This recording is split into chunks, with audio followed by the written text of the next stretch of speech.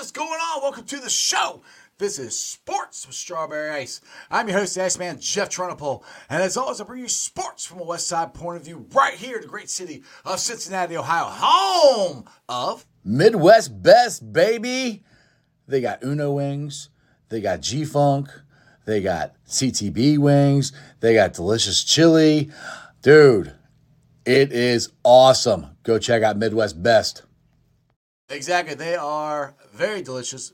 Go check out them every third Saturday. They have ribs. They got the beef brisket stew was the special last week. The week before that was chili.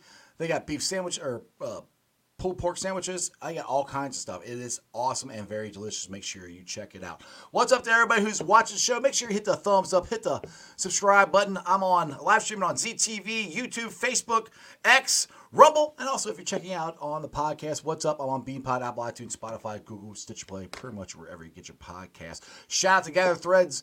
If you guys go there on through ZTV's link, they got a link there with I got show stuff on there. I got a water bottle. We got keychains. We got all kinds of different stuff out there for Strawberry Ice. If you guys want to wear some Strawberry Ice stuff and support the show, I'd appreciate it. And as always, I'm coming to you live from this glorious place down here. It's the Ice Cave. The Ice Cave is brought to you by T Properties. T Properties, quality housing for quality people. Check out the website at www.tpropertiesllc.com for all your rental property management needs and your rental needs. And I know we got Bronson Warrior on today, Reds Hall of Famer, but I think Bronson would agree with this. We hit the jackpot when we drafted Joe Burrow. He's coming back next year. We are going to be in the AFC Championship game. We're not going to Joe Burrow would not lay an egg like Lamar Jackson did yesterday. So make sure you're geared up with the hats, the hoodies, the flags, all that stuff. Make sure you check it out at jackpotjoey9.com. Portion of the proceeds go to the Joe Burrow Hunger Relief Fund, the Joe Burrow Foundation. The beer is delicious, award-winning. It is at Brink Brewery. Again, make sure you check all that out. What's up to everybody in the chat crew? We only got one person chatting or commenting. It's a stranger, so where's everybody else at? Anyway, let's get to my co-host for today. He's from the riverfront. He's Joe Farsing. What's up, Joe? What is happening? Hey, I want to know where I can get some ice merchandise. Like, have a picture of you right here, yes, so I can keep you close to my heart. Like, exactly, all around. I could sleep with your face. Yeah, just right. That's what I'm looking for. That's what I want. Well, go on ZTV Online and gather threads and check it out. It's right there. There you go. Hey, let's get to the man. Let's get to the Reds Hall of Famer. The reason we're all here. He's a friend of the show. I appreciate him. This is like the third time he's been on my show. I appreciate him. He's Bronson Warrior. Bronson, what's going on, my man? Just hanging out as usual, man. What's going on with you guys? I saw you had the guitar, in the backstage. Are you getting ready to sing a song for us before the show started? Well, no. You know what? I've been writing a lot with a kid around town named Joe Jordan, who's just fantastic writer. He writes for other country artists all day, and I just been bringing him a bunch of folky chords, and we've written 14 songs in the last 10 days, and it's just been wow. It's been fun because you write them so quickly within a day. It's hard to then catch up and learn them. So I'm trying to learn these songs, as I go. So you got a new project coming out sometime soon? Not really. I just had the itch to kind of write, and it's just been so fun writing. We'll probably, we got 14 songs now. Probably get to 25 songs maybe, and then maybe think about something. But it's weird, man. I went through that last project, and sometimes just feeling like you own the music in your own hands with a guitar can feel like magic. I played at different charity events over the last week. I've played a couple of these songs to each one of these groups that I was, either helping out somebody that was sick with cancer or, helping out the Reds, as they were giving away, equipment to different teams around here for softball and baseball for the high school. So it's just nice to have a guitar with you and to be able to tell some stories that you wrote and especially new ones that you're excited about. Hell yeah. I know I saw you, was that last year or year before that? I can't remember, up at the Pirates Den, and I had a complete blast. So anytime you're close to the West Side, man, you got to hit me up because I would definitely come and check you out. By the way, this is Joe. I don't know if you ever met him. This is Bronson. Joe's from the riverfront. Joe, you got any questions for Bronson? First one that's probably the most important. What is the best, like the most living your best life moment in your life? Either winning the World Series in 2004 or being on stage with Fenway or at Fenway with Pearl Jam, drinking Eddie Vedder's wine. Which is the holy shit? Where am I in my life that this is reality moment? Man, that's a really tough one. I mean, I always say, it's impossible to really kind of compete with anything that you did as a really young age. And when you're a 6 and 7-year-old kid throwing a tennis ball against the wall and just fielding the ground ball and thinking this is the last out of the World Series and we're going to finally win this thing, that's your life's work. Hard to compare with that. But when you blend Fenway Park and Pearl Jam into the same stadium, and I'm standing on the stage playing my favorite song of all time, and I'm watching the moon reflect off of the tarp that's on the mound, and I can see 40,000 people, and I can still see the shape of the infield because they didn't let anybody in on the infield. So you have this diamond out there, all these people holding up their lighters and their phones with the lights on it, and he stretched black out to 8 minutes that day. I mean, honestly, it's a coin toss, man. Both of those times you kind of pinch yourself and say, hey, this is what we came to do. And we're here doing it. We watched it this afternoon, and how underrated is Mike McCready, by the way? Like, Pearl Jam's my favorite band. And he's not mentioned among the guitar greats, but I really think he needs to be. Especially just the version that that you were talking about at Fenway. I was watching that earlier, and he's just so good. And some of the tones that he plays, I'm not a guitarist. I'm terrible. I've got a bass in my corner that I have no idea what to do with, but. Where are you on the Mike McCready needs more pub bandwagon? Yeah, I think it's kind of like I think maybe he was just born in the wrong generation in a lot of ways, right? I mean, like he's on par with all the greats from the old days and guys that he obviously has copped little pieces of theirs and blended into his own vibe. Like you listen to, like you said, just that version of Black in Fenway Park there, and he can bring so many different tones and different styles. And, that's what was so great about that version of it was that Eddie just gave him this time to stretch it out. And me and Stone and Eddie were on the other side of the stage just having a nice little jam together. But McCready definitely hasn't gotten his due other than probably Chris Cornell has really given him, some love over the years before he passed away. But I think when it's all said and done, it's going to take a little while because Pearl Jam is still out there performing. But I think at some point, he'll probably get his justice, after those guys are off the stage, which I don't know when that's going to be because I think they got another decade in them for sure. Oh, at least that is one of my my radio stations. All my favorites for Sirius Satellite is Pearl Jam. I listen to it often. Now we got a question from Natron here. He wants to know if you will be doing any Reds on radio work in the future.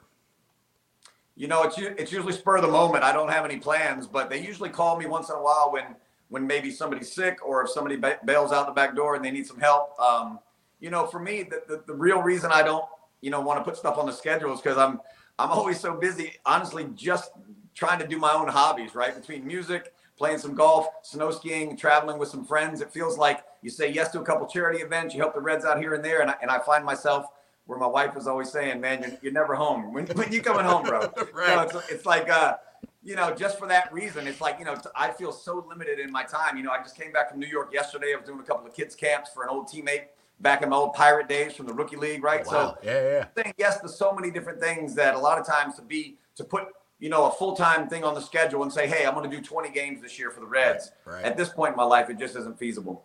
Well, I appreciate you making time to call on my show because I know you are a busy guy. I try not to bug you to get you come on. I try to get you on at least once a year, and I appreciate you coming on. And I know you're a busy dude, and people just have enjoyed. I mean, anytime you come on the show, I get so much compliments of what a great interview you are, and how different stuff you're into because people are interested in not only your baseball mind but also your music and what you're doing there and stuff like that. So you got a broad variety of things that you do, which I think is very unique for baseball players. Most of the time they're just baseball players and not a whole lot else, but you're a musician as well. Yeah, part of the fact is that I didn't have a family, right? I didn't have kids of my own, and that is where I see a lot of guys. If you go around town now, anywhere, especially in Florida where I grew up, you see guys in Miami constantly, old teammates who are coaching their kids' baseball teams, and now travel ball is so accessible and so popular that sometimes that becomes a full job where they're coaching their kids and they want to see them in that that 10 to 15, 16-year-old range. They really want to make sure that they understand the game and try to give them an opportunity to play at the big league level themselves, or at least get a free education in college. But because I didn't have kids like that, it leaves me a little bit more wide open to kind of do some more things, honestly, a lot of times for myself. And, I've seen so many guys struggle with after the games being played, and if their kids are really small and they're just driving them to and from school every day. And, when you're playing at the top of the mountain, right? I mean, even if you're not winning the world championship every year, just a big league ball, team, a big league baseball game is absolutely, it's just fantastic to be there, and a rush that you don't quite realize is kind of the undercurrent of your life until you're not there anymore. And you realize, hey, nobody's asking you questions after a game anymore. Nobody cares where you are. You can do whatever you want. Sometimes guys struggle with depression, struggle with stress and anxiety over the fact that they're not kind of in the boys club anymore. And so I try to keep myself busy. I've always been a guy who moved the ball around a lot, whether it's having a lot of friends and not getting as much time as I would like with each one, but spending smaller amounts of time with many more. That's kind of the way I've kind of like designed my life. Now, this is going to come up, because this comes up like every time you come on the show here, but it's Nate Ron here, he said he still remembers the iconic JTM commercial with you and Chris Welch. And I ask you this, I think every time you come on here, are we going to get a sequel to this? I mean, this has got to happen sometime, Bronson. This is such a cool commercial, and everybody always talks about it. Yeah, I would be pumped to do it. I know Welsh would be up for it. We always, we have had some really good laughs over the years watching those back, and it was such a, we didn't know we were getting into it. It turned out to be, something that was there were so many different versions of it. It turned out to be almost like a cult thing. Right. And I heard, we're together again. I heard that when I was growing up in the bullpen for the next 10 years, but I don't know if there's going to be a sequel because, I don't even know, what direction JTM is in these days. Yeah. Back then, whoever was in the front office really enjoyed the Reds, and they enjoyed my style, and they thought it'd be a quirky thing to do or a funny thing to do. But I don't know who's management over there anymore. But if they approach us, I'm sure that we could get it done. So would people actually sing you the song while you're in the bullpen? Is that what you're saying? Oh yeah. Every time we're working out, you just hear, "We're together again." I sing on the show, but I am not going to sing next to you because you sing way better than I do. So. Yeah, it was one of those things, man, that you just thought, and I don't know if I told you that story, but the day we went to film that commercial, it was in the off season that year, right. And I showed up to the park and I wanted to grab a quick bite to eat, and I went to grab some Cheerios, and they had been sitting there for the last couple of months, so they were stuck to the bottom of this square glass thing.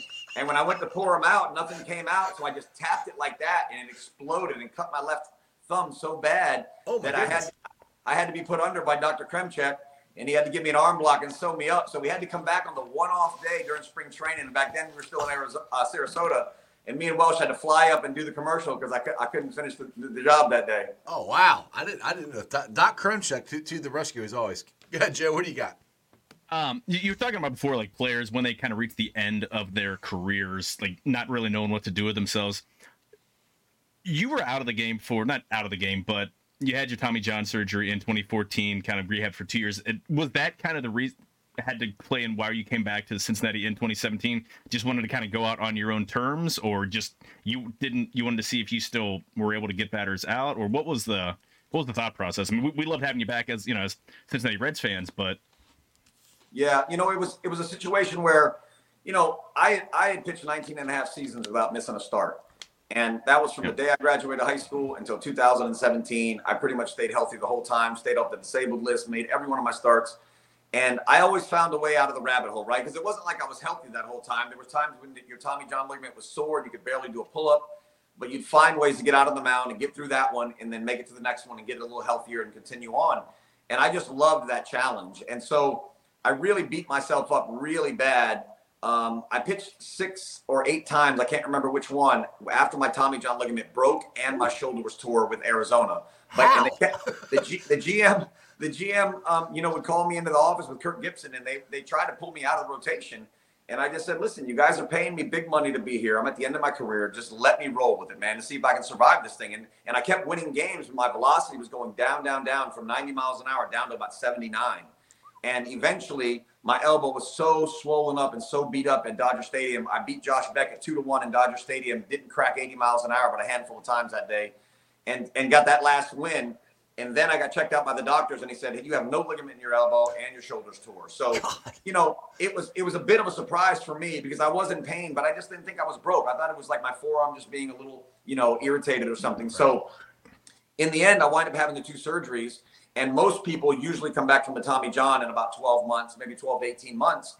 But the shoulder is kind of the thing that most guys don't come back from. But right. I just felt like I didn't want to have the jersey taken off my back by something else that wasn't in my control. And so I really went hard with the Diamondbacks for the next couple of years to try to get healthy, and I could not get my elbow to stop hurting or my shoulder. And so I finally thought, I think it may be healthy enough to maybe survive a season. Let me come back to Cincinnati, where I know they trust me. They know they're going to enjoy me as a guy inside the clubhouse and what I can bring to the young guys as a leader and as my character inside that room.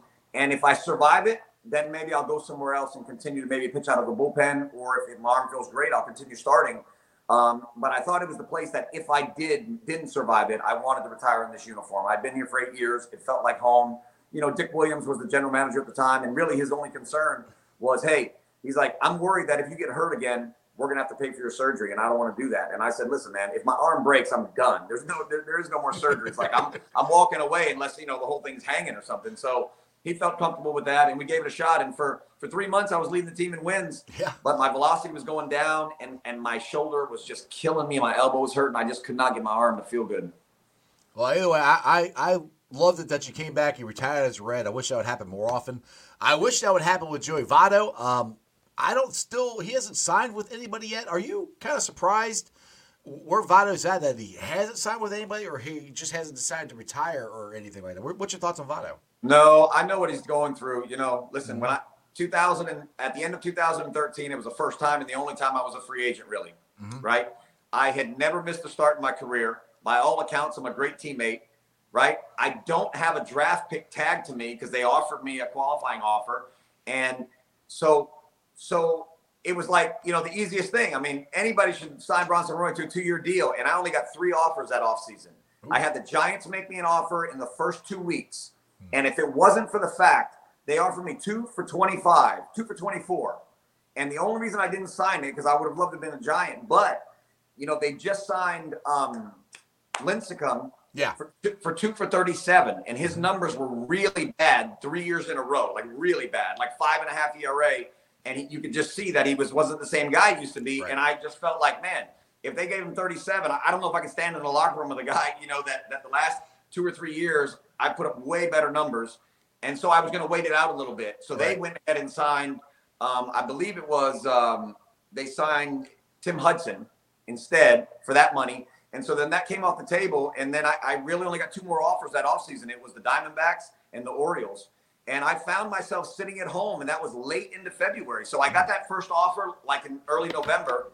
I didn't hear back from another team really for a real offer until early February. It was just before spring training started. So Joey's in a situation where everybody is trying to lock their rosters in with the best young guys they can, and he's going to be an afterthought. And you know, the way that it looks like from the player side is, hey, man, look how much I've done in my career. You know, you should give me a little bit more respect. But, you know, the business of baseball does not care about loyalty or your old numbers, man. And at the end of the day, it happens to almost everybody. And so Joey's going to be kind of the last man signed by some team just before spring training starts. And you hope that, you know, at least somebody gives him a big league offer and makes him, you know, gives him a guaranteed deal and he comes into big league camp. Because there could be somebody who says, hey, we're going to bring him in big league camp on non-roster. And we'll see if you make the club. I mean, you just don't know. The tide can turn so quickly in your career. Yeah, and with Votto, with his numbers, the way he was last year, one thing I enjoyed and respect about Votto last year is his Hall of Fame numbers went down last year because the way he was trying to attack the ball and launch it compared to what he used to do, because he couldn't do that anymore. So he's trying to do what he could to help the team. So that's where I respected Joey Votto for doing that. I would love to see him not putting anybody else's uniform on as a Reds fan. That's just me.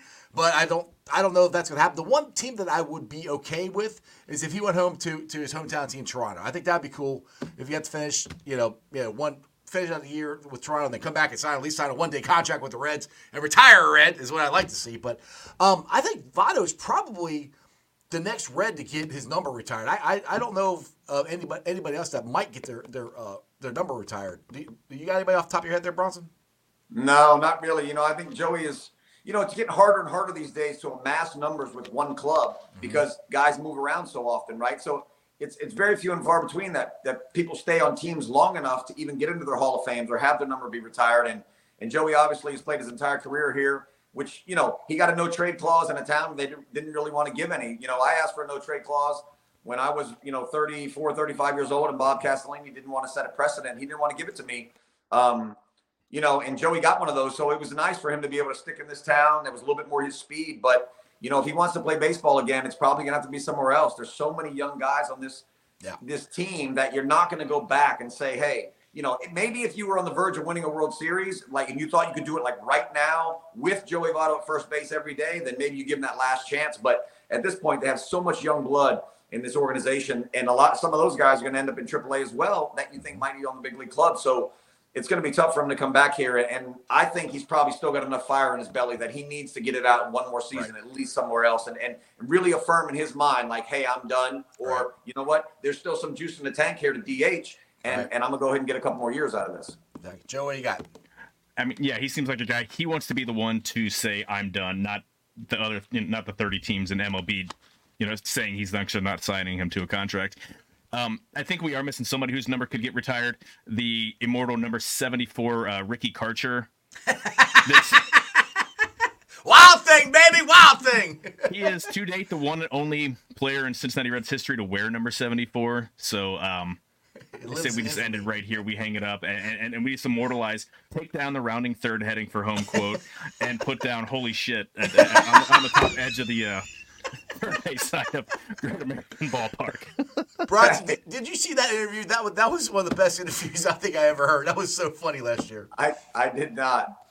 It was awesome. I was out in Arizona, wasn't it? No, it was in Kansas City. So Kansas City, that's right. Kansas City, yeah. I don't know. He walked 7 or 8 batters per 9 in AAA. He gets called up because literally everybody else is injured, and he gets called in to close a game. And it looked like the actual pitch box. I think he threw 3 pitches in the strike zone over 4 or 5 batters. A couple guys that rolled over. Someone popped one out. Amazingly got out of the game, got the save in his major league debut. Jim Day goes on the field to interview him and just kind of asking, and everybody on the Reds dugout, they're still on the railing, just watching the interview. And he said, how did that feel? And just the only thing on live TV was, holy shit. the only time he ever played MLB mound and the Reds sent him back down, and he's DFA'd or he's another organization though. Oh, yeah. That was unbelievable. But Bronson, you talk about the young talent that the Reds had this year. Where are you at on the Reds offseason? Because they did add pitching, and they added veteran pitchers. Not the big number one starter that some of us would like them to have, but I think they got the potentials in Green, Lodolo, Ashcraft, Abbott. Those 4 have all kinds of potential. What's your thoughts on the young pitching staff and the guys they brought in? The Reds are in a situation where they just can't afford to go out right now and get a $150 million starter, right? And, they saw what happened last year with the young youth, with speed, with defense, right? You feel like you probably have not seen the best of Ashcraft, Lodolo, or Green yet, right? You haven't seen them 100% healthy. You haven't seen them for long periods of time be able to dominate the game. They've done it in short spurts, and then there's spurts where they're getting killed. And then you look at the season, it's okay, it's mediocre. We need to, you need to see 2 out of every 3 starts be really, really solid for the entire season, not, every other one, right? 50% versus 75% is worlds apart. And I think that is still going to be the core of this team. And so I don't think there's a reason to go out and sign a big guy right now, because honestly, it feels like, you're not sure if this team can get to the big dance, right? You're not sure if they're there yet, if they're mature enough yet. And you really want to affirm that, I think, before you go out and really stick your neck out monetarily. And I know from having conversations with Phil Castellini over the last couple of years that, it's becoming harder and harder all the time with the TV deals with the bigger teams like the Dodgers and the Red Sox to even keep up in that capacity as it is. And you don't want to be going trying to be somebody you're not, right? We talk about all the time, you don't go out there and try to throw 95 if you're a guy who throws 87, right? Because you're going to lose command and you're just going to get hurt and you're going to get beat anyway, right? So as an organization, you've got to kind of stick to what you're doing. And I know that on the scouting side, they're being really patient and really smart about what they're doing. They're getting a lot of young guys, a lot of prospects that are coming through the organization. It's probably the best class of guys we've seen homegrown in a really, really long time. Yeah, I think they're being really, really smart, strategic about it. And I don't know when the whole thing will blossom, but I really like what I'm seeing, from top to bottom in the organization. Exactly. Joe, what do you got? Because you had some questions from your Slack channel of yours, don't you? We had a few of them. I already had a couple of them, but this is my favorite question. So on Baseball Reference, it lists all the nicknames of yours. what is the favorite nickname of yours that's listed? Saturn Nuts, Smokey, Tex, Dirty, Royo, or Free Love? I know my favorite is Saturn Nuts. Did you get Saturn Nuts? Is that... You gotta explain that one to me, Bronson. That's a crazy story.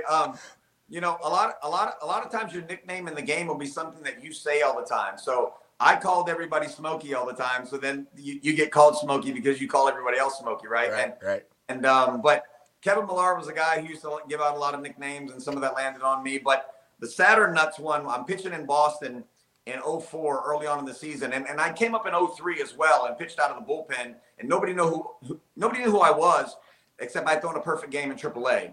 So I come up, you know, thinking I won't even make the playoff roster, and I kind of snuck on that playoff roster and wound up pitching in big games against the Yankees in the playoffs that year. And you know, there was a boosters club for the Red Sox that was around all the time, and they used to send us sometimes little cards in our mailboxes, and it was just a card that came in and basically said something like, "Man, you know, you look like you're 16 years old out there, but you've got balls the size of Saturn, man. So we're gonna start calling you Saturn Nuts."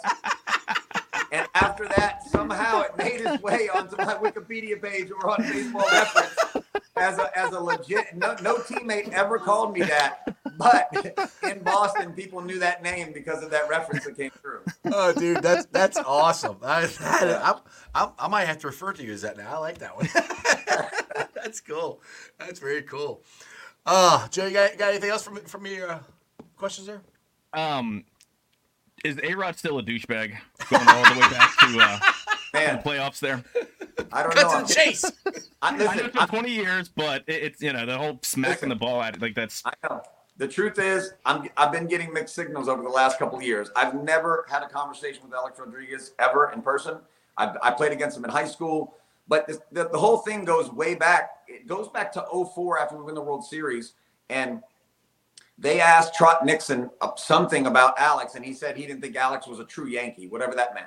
So the media came to me, and they asked me, you know, what do you think about Alex Rodriguez? They're asking me a few questions, and I must have said 20 great things about him. Like I said, you know, he's one of the greatest players of all time, and he hasn't even retired yet, right? Like, I mean, you can't deny the guy's numbers. I mean, he's a huge guy who played shortstop to the elite level, had speed, could steal bags, power, hit the ball the other way. I mean, he had everything, right? And I said all these great things about him, and then I said the only thing that I remember about him from high school, because I said I played against him a game in high school. I was a sophomore, he was a senior. This is 1993. We're in my hometown, and we're tied. It was 3-3. We tied him. We played him to a tie. We missed the squeeze in the 6th inning to win the game, and it's 3-3. Alex comes up for his 4th at bat in the 9th inning and hits a 2-2 changeup out of the park, and they win 4-3.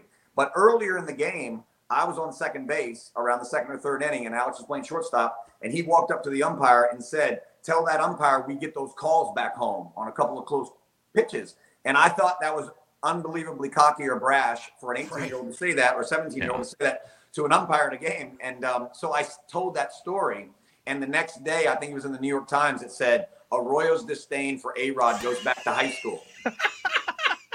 That's a bit of a reach. Right. Whole list of stuff, and they pull one quote out. Right. So you know how they like to do it. So they obviously went and asked him about it. He referenced me as Brandon, like he didn't know my name. You know, he's basically saying, "Hey, you're just a peon. I don't know who you are, man." Right. And I was, compared to the level he's on. You know what I mean? But you know, since that day, I know people who've tried to have conversations with him about me, and he's acted like he didn't want to talk about me. But I'll say, last year I was playing a show in Boston, a little like surprise show when I was about to put that record out in February, and a big guy from behind me grabs me, and I could tell it's somebody who really knows me well. He wouldn't have grabbed me like that out of the blue, and it was Julian Tavares, the old relief pitcher from the Cleveland Indians Cardinals. And me and Julian were in spring training together, and we kind of hit it off. And he said he hangs out with Alex, and that night he kept saying to me, "If you come through Miami, let me know. Alex would love to have lunch with you." So maybe he'd love to sit down and chat. I don't know, but sometimes I've heard all these mixed signals over there. I also have heard from my old strength coach from the Reds, Matt Krause, who was here for 8 years, one of my favorite guys I ever was around the game. He went to the Yankees for 5 years, and he said Alex was a guy who just loved baseball so much. He helped all the young guys out. He said he'd hit in the 9-hole and play left field if you asked him to. And he said that Jeter would not do that. And he said he thought that, you know, Alex in a lot of ways was a better teammate than Derek. And so, you know, you get these mixed things. And so if you don't know somebody on a personal level, it's very difficult to say. Right, And- exactly. Yeah, Jeter should have been the one moved off of shortstop, Yeah, not A-Rod. yeah, They were- he should have. Right. But I think you should go out to lunch with him, and he's since he's the big money guy, he's going to put his check out, just slap the check out of his hand like he did in the plaplayoffs, and like, no, I got this, man. knock the black card out of his hand and pull out my debit card. There you go. Exactly. All right, with Alex Rodriguez and in my opinion, all the PED guys or whatever, Bonds, Clemens, Alex, all these guys should be in the Hall of Fame, in my opinion. That's just where I'm at. The Bud Selig's in the Hall of Fame. He was commissioner of baseball when all this is going on. We just had the Hall of Fame, the newest guys in there. What's your thoughts on the PED guys? Do you think? I mean, I don't think they'll never get in because they're not gonna let Pete Rose in. I don't think they're ever gonna let these guys in. I know it's two different things, but baseball is pretty stubborn on this. What's your thoughts on the PED guys? Yeah, I don't think they're going to get in either unless the entire generation of the voting crowd, which is a lot of the beat writers, maybe if you have a turnover of a younger group, and I'm talking, another 30, 40 years from now, maybe if everybody's died off, maybe they have a chance. But for me personally, I'm with you. I think there was a time when we know so many guys were doing steroids that are in the Hall of Fame, and a lot of these guys were suspected of it. And guys like Bonds never even tested positive, even though we know he was on it, right? But he didn't test positive for it. It's like, I feel like we should just take it as an era of like, this was the steroid era. These are the best players of that era, and they deserve to be in there. That's the way I see it. We cleaned up the game after 2003. We've been testing, and they're going to be testing on into the future. And it's been a clean game for the most part for a long time now. And I just feel like it's a shame that a guy, all those guys, at the end of the day, you took steroids away from them. I still think they're probably the best of their class, and especially guys like Bonds, obviously. And so it's a bit of a shame, and it's obviously, to me, it's even more of a shame that Pete's not in there. But I don't think that's ever happening either. Well, the Hall of Fame literally has to change their laws. When he was coming up, but they changed the law after they banned him, so that's what pisses me off. Well, that's the thing. Baseball banned him, and then 1991, when he was coming up for induction, the Hall of Fame added the bylaw if you're on baseball's exist. So MLB has nothing to do with him. With Pete Rose not being in the Hall of Fame, but I mean, I will never in my lifetime see a hitter as dominant or as just great, like must-watch TV as Barry Bonds in his prime. I mean, Shohei Ohtani's fantastic. Mike Trout, Ellie De La Cruz. Like he's going to do something like insane Bonds every would play. get But one pitch and he'd hit it. He'd kill one pitch. He got walked with the bases loaded several times. Like that. That's the respect that the managers have. Like they know you're going to kill that pitch no matter. He's leaned so far over the plate. The strike zone is basically this big. He's got had that big ass elbow thing, so you could drill him with 105 miles an hour, and he's just going to brush it off. But watching that guy hit was probably unless it was often against the red team. What was it like trying to get him out there, Bronson? That would be my question. What was it like trying to get him out? It just felt impossible. You know what I mean? I faced him. I'm guessing here like 11 to 13 times or something like that. I don't think he ever got a hit on me, but I probably walked him like 7 or 8 times. Who knows? But the thing is, he was like the one kid, when you're 12 years old, that is just so far and away better than everyone else. He doesn't even seem like he needs to be playing in the league. And he's doing that to the best players in the world. I mean, Albert Pujols is probably the second best guy I ever faced in my career. I faced him a lot more times and more in his prime than Barry. But what Barry did there, like you said, being walked even in the playoffs with bases loaded, only getting one pitch, being walked, however many ridiculous amount of times it was that one year, compared to how many times he struck out. I mean, he was head and shoulders there for a while, where it just almost like he was playing in a league of his own. Yeah. Looks like he was 1 for 8 against you with 4 walks. Oh, there you go. There you go, mate. So he did get it. That's called domination, Bronson. You got him. Exactly. Got him. You held the best hitter, the most dominant hitter.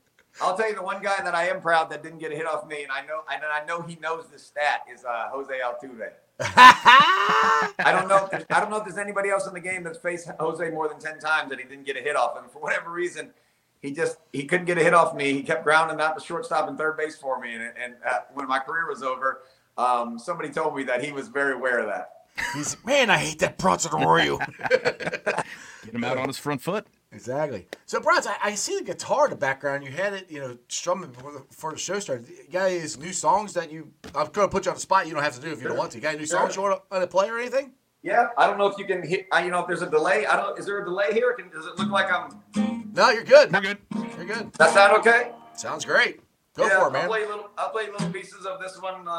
This one's like a pop country song. It goes like, thought breaking up in a small town would be hard. Thought of seeing you walking down Main, wrapped up in another man's arms. I thought of people staring at me, wondering how I did you wrong. Yeah, that ain't the way it plays out in this here song. You said he was just a friend, and I believed you then. I caught you at the bar with your lips on him. And we broke up and he left you. I found somebody new. I don't mind being in the same small town as you. Cause even your mom and dad, when they sing around town, say you're the one that messes up and they're happy for me now. And now we at the bar with the friends all buying us drinks. You hold up in a one-bedroom, worrying about what they might think. Yeah, I love this town, thought I'd have to pack it up and leave it. But breaking up in a small town ain't hard. If you ain't the one that cheated, you're the one that cheated. Woo! That was awesome. Thank you. Fantastic. Is that some of the new songs you've been writing here lately? Yeah, I've mostly been writing folky songs. I just had all these folky ideas in my phone, and you know, a lot of times I'm working out in the basement early in the day, and there's something about working out that gives you some endorphins, right? So your brain starts operating a little bit on a different level than it is when you're not. And a lot of times I'll listen to an album that I know is a great album from the past that I haven't personally listened to. Because I actually wasn't really a big historian of music for a long time. And so I'll listen to a record and it always inspires a little something. And I'll just throw it down in my phone, like a little idea. And I've had, you know, the last year and a half, I just have a bunch of them in there. And we're starting to flush through those and turn them into songs, like I said, with my buddy Joe Jordan. And he's just lyrically just so fast and so good at telling a real seamless story that it's been really fun over the last couple of months. So what like, I guess you said the gym, but what inspires you? Do you look at things like during your day-to-day life and different things you've went through to create songs, or is it just something that just pops in your head? How does that, how do you get an idea for a song? No, so for me, when I say I get an idea, it's about chord changes and like a melody of a feel, right? Okay. So it might be like I would just sit and basically, you know, maybe put, if I did something like this, and I would just be like and you just start humming something. And what is it? It's like you do that, and then you're just finding. Right. What does that feel like? What does that sound like? I'm just looking for a mood.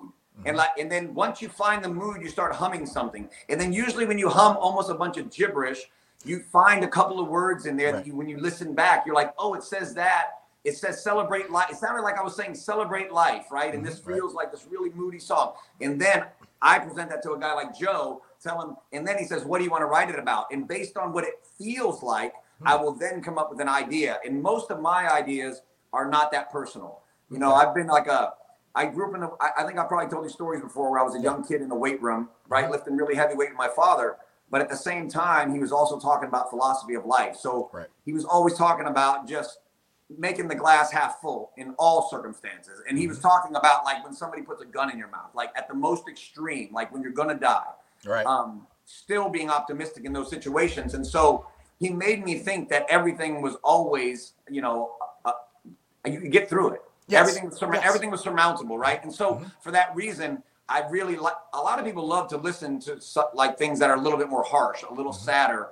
And so I usually don't write about myself. There'll be pieces of myself inside the songs, and usually it'll be the little optimistic parts in a song. But if you're trying to write something that maybe somebody else will listen to, you try to write things on the way that most people operate. And there's a lot more people in the world who operate on, you know, a little bit of sadness and a little bit of anxiety and a little bit of stress and all bad relationships. And I've been able to avoid most of that in my life, but you want to write music that more people can listen to. And so a lot of times, you know, you're kind of inventing a story in a lot of ways and just, you know, weaving your own life in it slightly.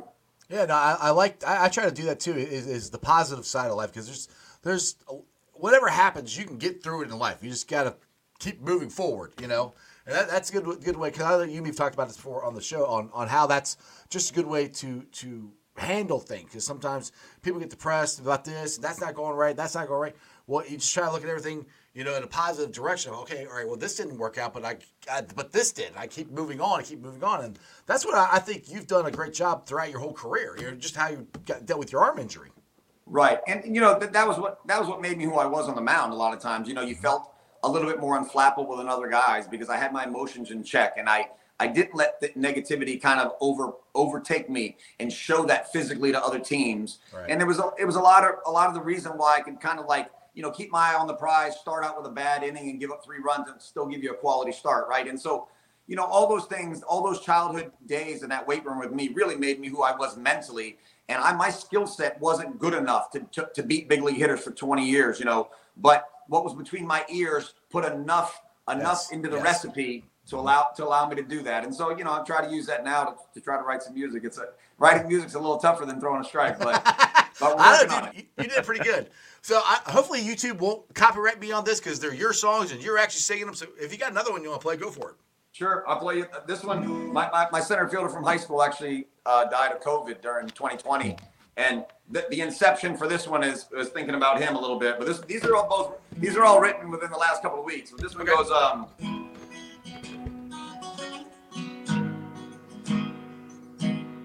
Just a Thursday, I thought of you.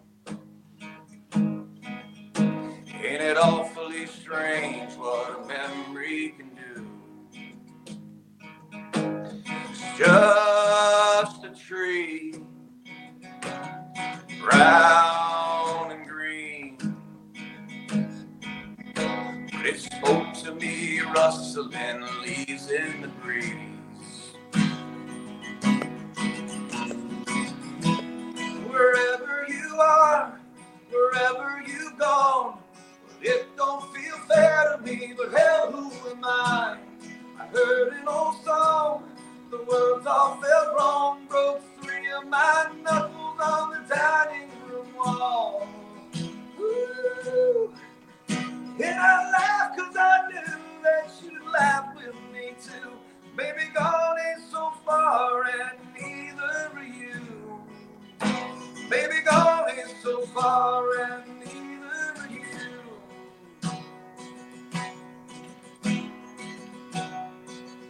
We'll skip to the bridge. Oh, we'll always leave the light on, yeah. Oh, if you come home.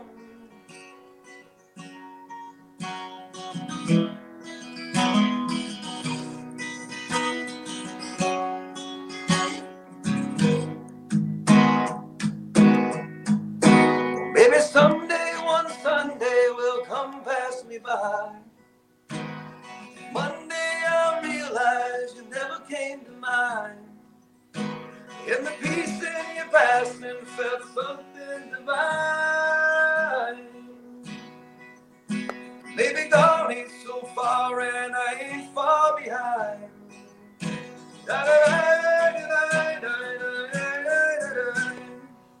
Woo!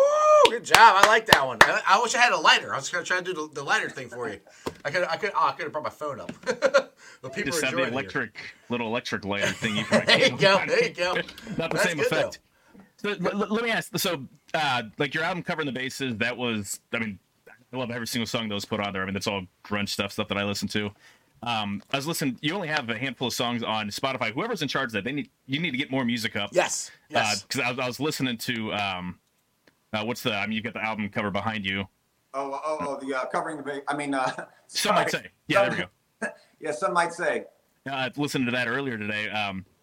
Who are you listening to now that's kind of giving you more influences? Obviously it sounds less grunge alternative-ish, more kind of, I'm like Chris Stapleton, but yeah. Well, I think I obviously love Pearl Jam. It's my favorite band of all time, and I wrote a lot of that record, the Some Might Say record, from the standpoint of like a full band, kind of riff-driven, and something that I really can't pull off an acoustic guitar myself. And I've just found over the years that, people are gravitating towards, pop country, the Morgan Wallens of the world. Right.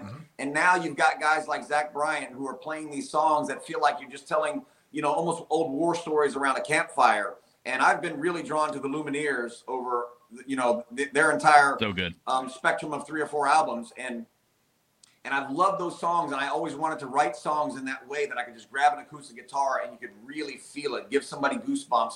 It's a kind of a different vibe than the straight down the pipe rock and roll thing. And so I just wanted to try my hand at it. I'm really enjoying writing these songs now. They have a little bit more of a story, and it's more intimate. And so I don't really know what I'm going to do with them or how they'll shake out. But, when you can go anywhere in the world and have an acoustic guitar in your hand and play somebody a beautiful wedding song and play a beautiful song at a funeral, or be around a campfire and make people, dance a little bit to something real country and poppy. It's just kind of a nice mixed bag of an arsenal to have, not just rock and roll. And so just trying my hand at some different things and really enjoying it. Well, it's something you need great, something you need, like a nice iced beverage, of your choice, just sitting back and sipping while you're listening to it. Exactly. Yeah, I think, I'm just learning these songs now, and I'm just going to keep playing them until I feel like I don't have to think about the words and the chords anymore, which it's going to take a little while. But once I get to that point, I think I'm just going to go around town and play for people in their houses and little pubs. You can play down here in Ice Cave. Come here. I want to figure out a way to, just like, I've watched I really have really loved Ed Sheeran's story for a long time. And Ed, for a long time, Ed got so good because he played 3 or 4 shows a night. He played in people's backyards. He played in, in people's living rooms. He just enjoyed telling these stories. And, that's where the magic is. That's why I can play for myself in the basement and really have a great night, even if nobody's around, because you're playing music and trying to just feel something. And that's where I'm trying to write from, a place that makes you feel something. And, if you can do that for other people, sometimes it feels like it's worth it. Well, that's cool. Maybe we could set something up with a Midwest Best Barbecue, which if you have not had their chicken wings, I suggest you do it. They're all out on the east side, but maybe you go out there, we can set something up there. You can play there sometime. Where'd Tim go to high school, Jeff? Who? Tim from Midwest Best Barbecue. Where'd he go to high school? I don't Milford? know. Milford? East side? I don't know. Whatever. East side? The west side, baby. Bronson knows what side's the best side. Well, hey. All the guys that worked in the clubhouse for all those years are from the west side, so I got to give it up to the west. Yeah, baby. That's why people up in the owner's box were all from the east side. That's true. That's true. But hey, if you got to choose, if you have to choose, flying on the private jet or freaking, digging the ditch with your boy from the west side, you got to pick your boy from the west side. That's what I'm talking about, Bronson. That's what I'm talking about, baby. All right, we got a question for Tim Daniel. He said, "How cool was to have your old teammates come back and celebrate your Reds Hall of Fame induction?" Yeah, it was great. Not only was the Hall of Fame induction, but the day I retired on the field, just having guys like Johnny Cueto and Theo Epstein and people like that pop up on the Jumbotron and give you some love. And during my Hall of Fame induction thing there, before I got up on the stage, Dusty Baker and David Ross popped on the screen, and Joey Votto. And, you don't get to see guys that you played with. Sometimes, baseball players, when you play for such a long time at the big league level, it becomes your family. You're around them a lot more than anybody else in your life. And sometimes they become closer to you than your childhood friends. And then you leave the game, and sometimes you don't see these guys for a long time. So to see them come back and just give me some love, it's just a beautiful thing, man, because the wheel just keeps turning. And then now Joey Votto is going to be the guy sitting there, and I'm going to get to jump on the screen and give him some love one of these days, right? And so it's it's nice to be part of it. It always feels good to catch up with old guys like that. Yeah, that was awesome. I remember I was there. We were up in the bow tie deck up there and you guys got the speeches done right before the bottom fell out of the sky, and it started pouring down rain on us. And I think you got the opening day pitch out too before all that happened. So that was a fun night. Actually, the Reds won that, if I remember right. I think the Reds won that night in that game. But that was fun. I didn't get to see much of the game. I ended up in a owner's box with Pete Rose and a bunch of guys, and we were just kind of chewing the fat, catching up. We missed a bunch of the game, just like, when you see some of the old guys like that, that's the thing. It's like you're catching up from old times. Even guys like Pete that I didn't know until I was well into my, baseball career. When your craft has been the same, you have this mutual respect. And there's a real kinship there, even if you didn't know them on a personal level before that. I think a really interesting conversation would be listening to Pete Rose and Joey Votto discuss hitting. That would be a very interesting conversation. It's kind of like how I get lost in your conversation when you just describe how you were a thinking man's pitcher, how you're trying to get the guy out with the different arm angles and to change the speeds up and everything you did throughout your career. That's why I respect what you did, and I think more guys need to do that more, because we had this conversation before. We're getting too much into the speed. Which, yeah, if you can throw it 97, that's great. But if you change speeds a little bit, you keep guys off balance, I think that prolongs your career. You pitched almost 20 years.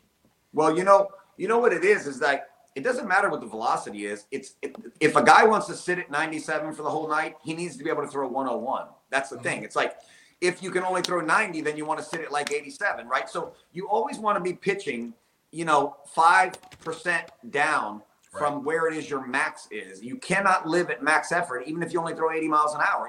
If Tim Wakefield, the knuckleballer, threw every knuckleball as hard as he could, he'd break as well, right? You just can't sustain having pedal to the metal the whole time. So regardless of what the velocity is, you just need guys to get out with a little bit less. And sometimes it's hard to convince people to do that, because when they give up big hits with what they consider to be less, they feel like they've failed themselves. Right. But not realizing that if you really want to get deep in ball games and get deep into a career and have a healthy arm for a long period of time, it's got to be done. Exactly. You brought up knuckleball there. We have a former, well, he's Red now, infielder. Why can't I think of his name, Joe? Who's the one trying to come back with the knuckleball? Alex Blandino. Alex Blandino. Yeah, he's an infielder for the Reds a couple years back, and now he's coming back and trying to make it as a knuckleball pitcher. And I saw him a couple blowout games when he was a Red. He came in and pitched. His knuckleball is actually pretty good. I would love to see him succeed. I don't know if he's going to or not, because the knuckleball I think is extremely hard to throw. I've tried to throw it. I have no idea how in the world anybody could throw it. But what's your thoughts of other guys? Like, this is where I thought too. It's like some people like in the minor leagues, they got a really good arm, but they just can't hit. They can't get up hit enough to get up to the major leagues. That other guys don't switch and try to become pitchers or vice versa. Yeah, it's a tough road. I mean, with the knuckleball, it's obviously a totally different ball game. You're not going to probably break your Tommy John ligament throwing a knuckleball. But, nope. The guy that I said was in the rookie league with me was a kid named Alex Pena. We played with all through the minor leagues with the Pirates together, and I was just running those baseball camps with him over in New York yesterday. And he was an outfielder for us for 4 or 5 years, got on the mound in a blowout game and wind up just lobbing the ball at 94 miles an hour. And this is back when nobody could throw 100. And I mean nobody. You had like Rob Nen touching 99 and Kyle Farnsworth on steroids touching 99 to 100. But this kid was throwing 100. Yeah. This kid was throwing 100 all natural without even ever pitching before. But what he didn't realize was the amount of torque it took to do that over and over and over again. And so his arm just wouldn't survive. Over the years, he was constantly hurt. And then eventually he lost his opportunities that he had, to get to the major leagues because of it. And, with Blandino, I hope it works out. But, Blandino's such a young guy and such a good player still. I'm surprised that he's pulled the plug on being on an infielder just yet, because, I felt like he was a pretty good ball player while he was here. He did all right. The biggest memory I have for him is him winning the standoff, when they would do the national anthem. The national anthem thing. I want to say the American flag. The national anthem. Yeah, and he won the standoff. By the way, just to let you know, this is always in the ice cave. This is the autograph I got from you last time I got to hang out with you. So I just want to let you know you're always in the ice cave here, Bronson, with me. So. Hey, you've been on for 54 minutes. I appreciate it. Joe, you got one last question or anything you want to ask before we let him go? Just all the personalities that you played with. You a few years in Pittsburgh, a few years in Boston, and then all the years here in Cincinnati. Junior, Dunn, Brandon Phillips, Votto, crazy Ryan Friel, or guys in Boston like Big Papi, Manny Millar. Who's the most outrageous guy? Like, obviously, I'm sure there are a ton of stories that you can't tell us. Right, you'd probably be breaking some NDA to be telling us. But who's the most outrageous guy just hanging out with, or just being stuck on a plane or in a bus with? I'd say the most entertaining guy who brought the most to the table, day in and day out. He's seemingly crazy. The same way Will Ferrell is, right? He's real.